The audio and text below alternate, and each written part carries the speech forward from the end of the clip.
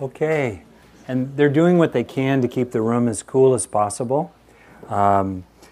If the heat in this room moves you to contribute further to the Spirit Rock building campaign, you know, maybe some good will come from some bad. And second, Gary's comment there, this gives me a chance to say something about the metaphor of the two wolves, and then we'll segue further here into empathy. And it's that, I know Gary knows this, it's not so much that the wolf of love is good or the wolf of hate is bad, so-called. These are just innate capacities, even inclinations that we have. And for myself, I think it's interesting to explore the extent to which having access to the wolf of hate inside ourselves can be important or useful to serve certain things, such as standing up to injustice, or speaking truth to power, or being in situations where a certain kind of aggressiveness, if you will, is actually called for in maybe a business environment or a sporting situation, or really being a strong advocate for someone. So I just kind of offer like an opening into this inquiry here. Sometimes I swear I'm going to teach a workshop called Buddhist Aggressiveness is Not an Oxymoron, because I think that's very interesting territory. And I was talking with somebody recently about my own sense that there are certain times where I feel fiery or revved up about something or really serious about it, or like, are you kidding me? And it feels okay. It's very easy to tip in from that fieriness into something really problematic, but it's just a yellow flag condition, And I think also, especially for people, and speaking statistically, more often women than men, who've been socialized to sort of suppress their forcefulness, their power, their fieriness, their intensity, their passion. I think it's really important to be careful about, the internalization of oppression, to use that term, or also, just be careful about others who want us to kind of shut up and settle down and be well behaved when, hey, we're mad for a reason. And so you see what I'm kind of getting at? So I think it's important to explore for yourself what feels right to you, where you can be in this place where you may be fiery, you may be intense, you may be real serious about it, but you're not crossing a line. And you get to decide what that line is, and we're going to explore some of the Buddhist guidance for what that line is. But I just find this really quite an interesting territory, especially if you were, like me, raised to suppress all your anger. Parents had a monopoly on anger in my home growing up, which they enforced. And, it took me quite a long time to really access my own capacity to include, nothing left out, right? To include that so-called wolf of hate. So I want to be kind of clear about it, that I'm not trying to discriminate against the wolf of hate. On the other hand, as the Buddha put it, getting angry at others is like throwing hot coals with bare hands. Both people get burned. And, we will explore this afternoon what might be this territory of strength, even a fiery strength, a fierce strength. What's her name? Julia Butterfly Hill sat on the tree for 2 years to protect it, etc. She talks about fierce compassion, fierce strength, To sit in that fierce strength, or perhaps a quieter one, but still a strength, without getting sucked into the dark side of the force. All right, so that's a place we'll be going. Okay? I find that really kind of cool. Okay. Ready? You're back? Digestion working properly? Feel free to get up before the break if you want to. All right? So, empathy. So, empathy is basically the sense over here of what it's like for you to be over there. And in the brain, there are 3 basic neural systems, kind of loosely defined and intertwining with each other, that support 3 fundamental aspects of empathy. So one system is the so-called mirror neuron system, or mirror network system, in which we simulate over here some sense of what it could feel like in the body over there of a particular action, especially an intentional action. So, for example, if you will do a little experiment here, imagine, and if you could, reach out for an imaginary cup. So just reach for a cup. Good. Set it down. Pull your hand back. Great. Thanks for putting up with that. Now watch me reach for the cup.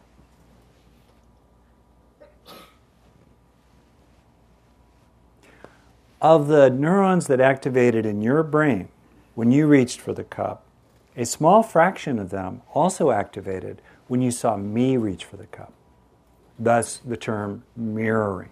It's a very efficient way to draw upon the circuitry that is involved in sensory motor activity over here to interpret the actions of another member of a species or prey or a predator over there. That's the mirror-like network.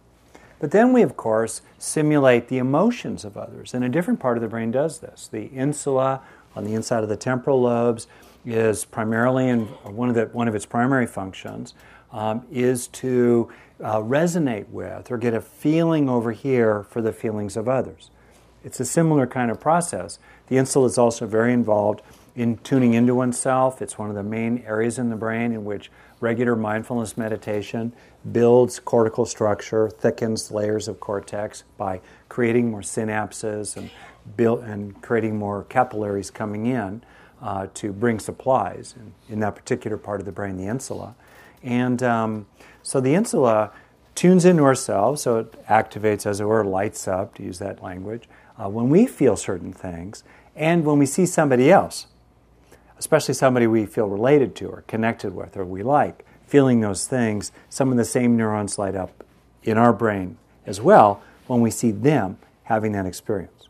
Okay? And then we have what are called theory of mind functions, supported by the prefrontal cortex, that help us simulate over here some sense of the thoughts or intentions, Enneagram point, Myers-Briggs type, impact of personal history, etc., of the other person over there. Okay? So we have these three aspects of empathy. Mirror neurons have gotten a lot of press and a lot of play, but their contribution to empathy is actually pretty minimal, compared to those other circuits in the brain and those other aspects of empathic attunement to others. Okay? Quick survey of empathy. Having empathy for you, I recognize it's warm in here, and I'm sure that Sean, with his magic ears, he and the NSA are going to be doing everything they can to cool it off as much as possible. I saw a thumbs up in the back of the room a moment ago. Okay, all right, empathy so far? So, empathy doesn't have to be communicated. Often it is. We can feel it over here. Empathy is morally neutral. We can have, it's through empathy for others that we may manipulate them or even punish or torment them. On the other hand, for what I would consider deep compassion, empathy is really required, because if we are to truly sustain the wish that another person not suffer, it's fueled by a sustained sense of their suffering. I don't know about you, but in certain New Age circles, sometimes I've been on the receiving end of what feels like kind of generic, blanket compassion. Oh yeah, may you not suffer, from people who couldn't be bothered to actually feel my own pain, right, including their impact on me. So, I think empathy and compassion, even though they're in their nature, they're distinguished from each other, true, sustained, deep compassion has an empathic component. On the other hand, if we're so flooded by our empathy for the other, then research shows we can't sustain compassion for them. So here too you see again this balance of autonomy and intimacy, strength and heart, fences supporting good neighbors. Okay? So in terms of skills for empathy, I've talked about the neural substrates of empathy. Got that? Right? Okay? So, skills. And if you're up for it, we'll have a 2-for-1 practice momentarily that will be about cultivating empathy and also giving you an opportunity to explore for yourself the intersection of strength and heart. Okay? So, this is not an exhaustive list. It's just some stuff that I was able to put on a slide. One thing that you might know, including related to the interesting TV show, Lie to Me, especially the first season before it went off the rails, based on the work of Paul Ekman, a researcher of microexpressions, looking closely around the eyes and the micro muscles around the eyes and also around the edges of the mouth tends to be a real doorway into empathy. Another one that may not be so obvious is to be tuned into our body over here. As Dan Siegel points out, there's an overlapping between the neural basis for self-attunement and other attunement. So being in touch with our body over here can help us be more alert to our body's resonance with, or responsiveness to, or attunement to, sympathetic vibration with, like two tuning forks starting to vibrate together with the other person over there. That's that. Empathy as a detail, like I said earlier, can be offered, and that's where we do things, kind of gently. And I think that it's important to distinguish, as Deborah Tannen talks about in her book, You Just Don't Understand, to distinguish between empathy talk and problem-solving talk. Haven't you ever been in a situation where you think the conversation's about empathy and the other person is suddenly invasively trying to solve your problem? Hold on there, Or on the other hand, have you ever been in a situation where you thought it was about figuring something out, dealing with something, what are we going to do going forward? We got to take care of this problem. And the other person gets offended that you're not processing enough, when you just want to cut to the chase and solve it and move on. So it helps to clarify explicitly, is it this kind or that kind, and also clarify the transitions from empathy talk to problem-solving talk. By my nature and maybe through gender socialization as a guy, I started out being really good at problem solving, and that started creating problems in my relationship with my wife, and especially when kids came along. And I began to realize that, to take a word out of some research I read, start by joining.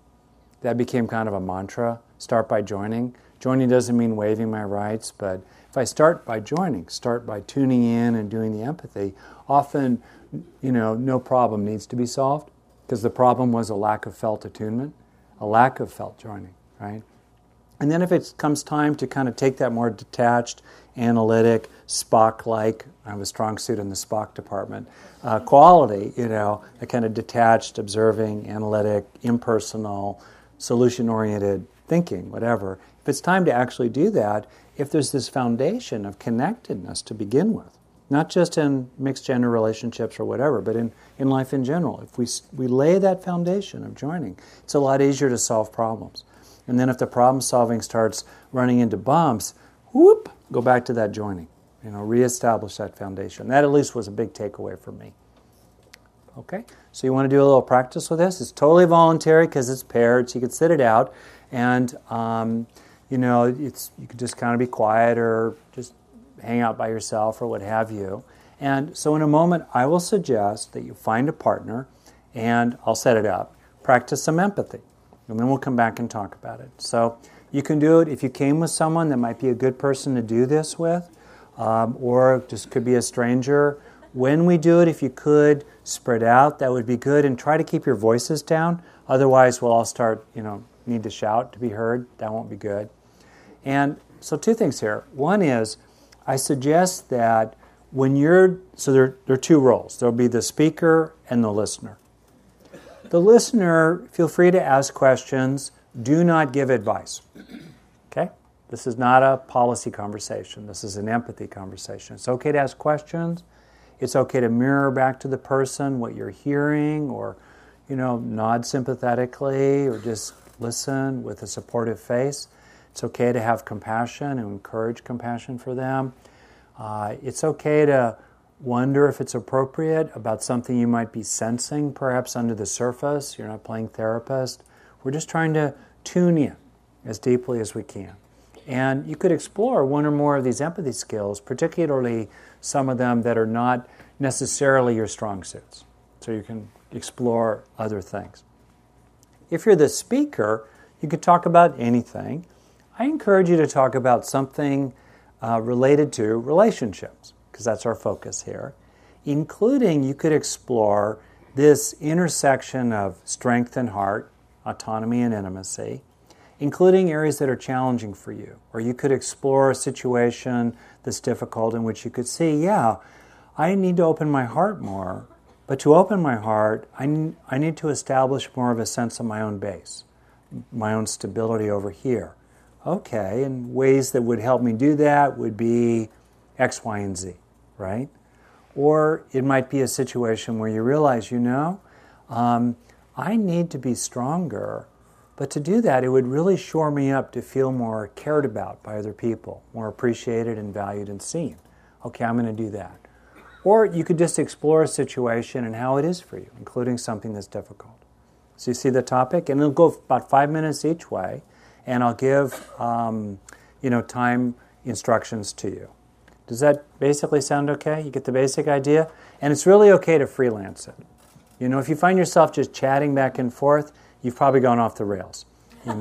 But if it's, otherwise, but if you're really focusing as a listener on really maximizing your empathy, then you're in a good place. Get the basic idea?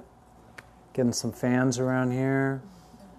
Okay. So how about you find a partner and then pick an A and a B. A's will talk first, B's will listen.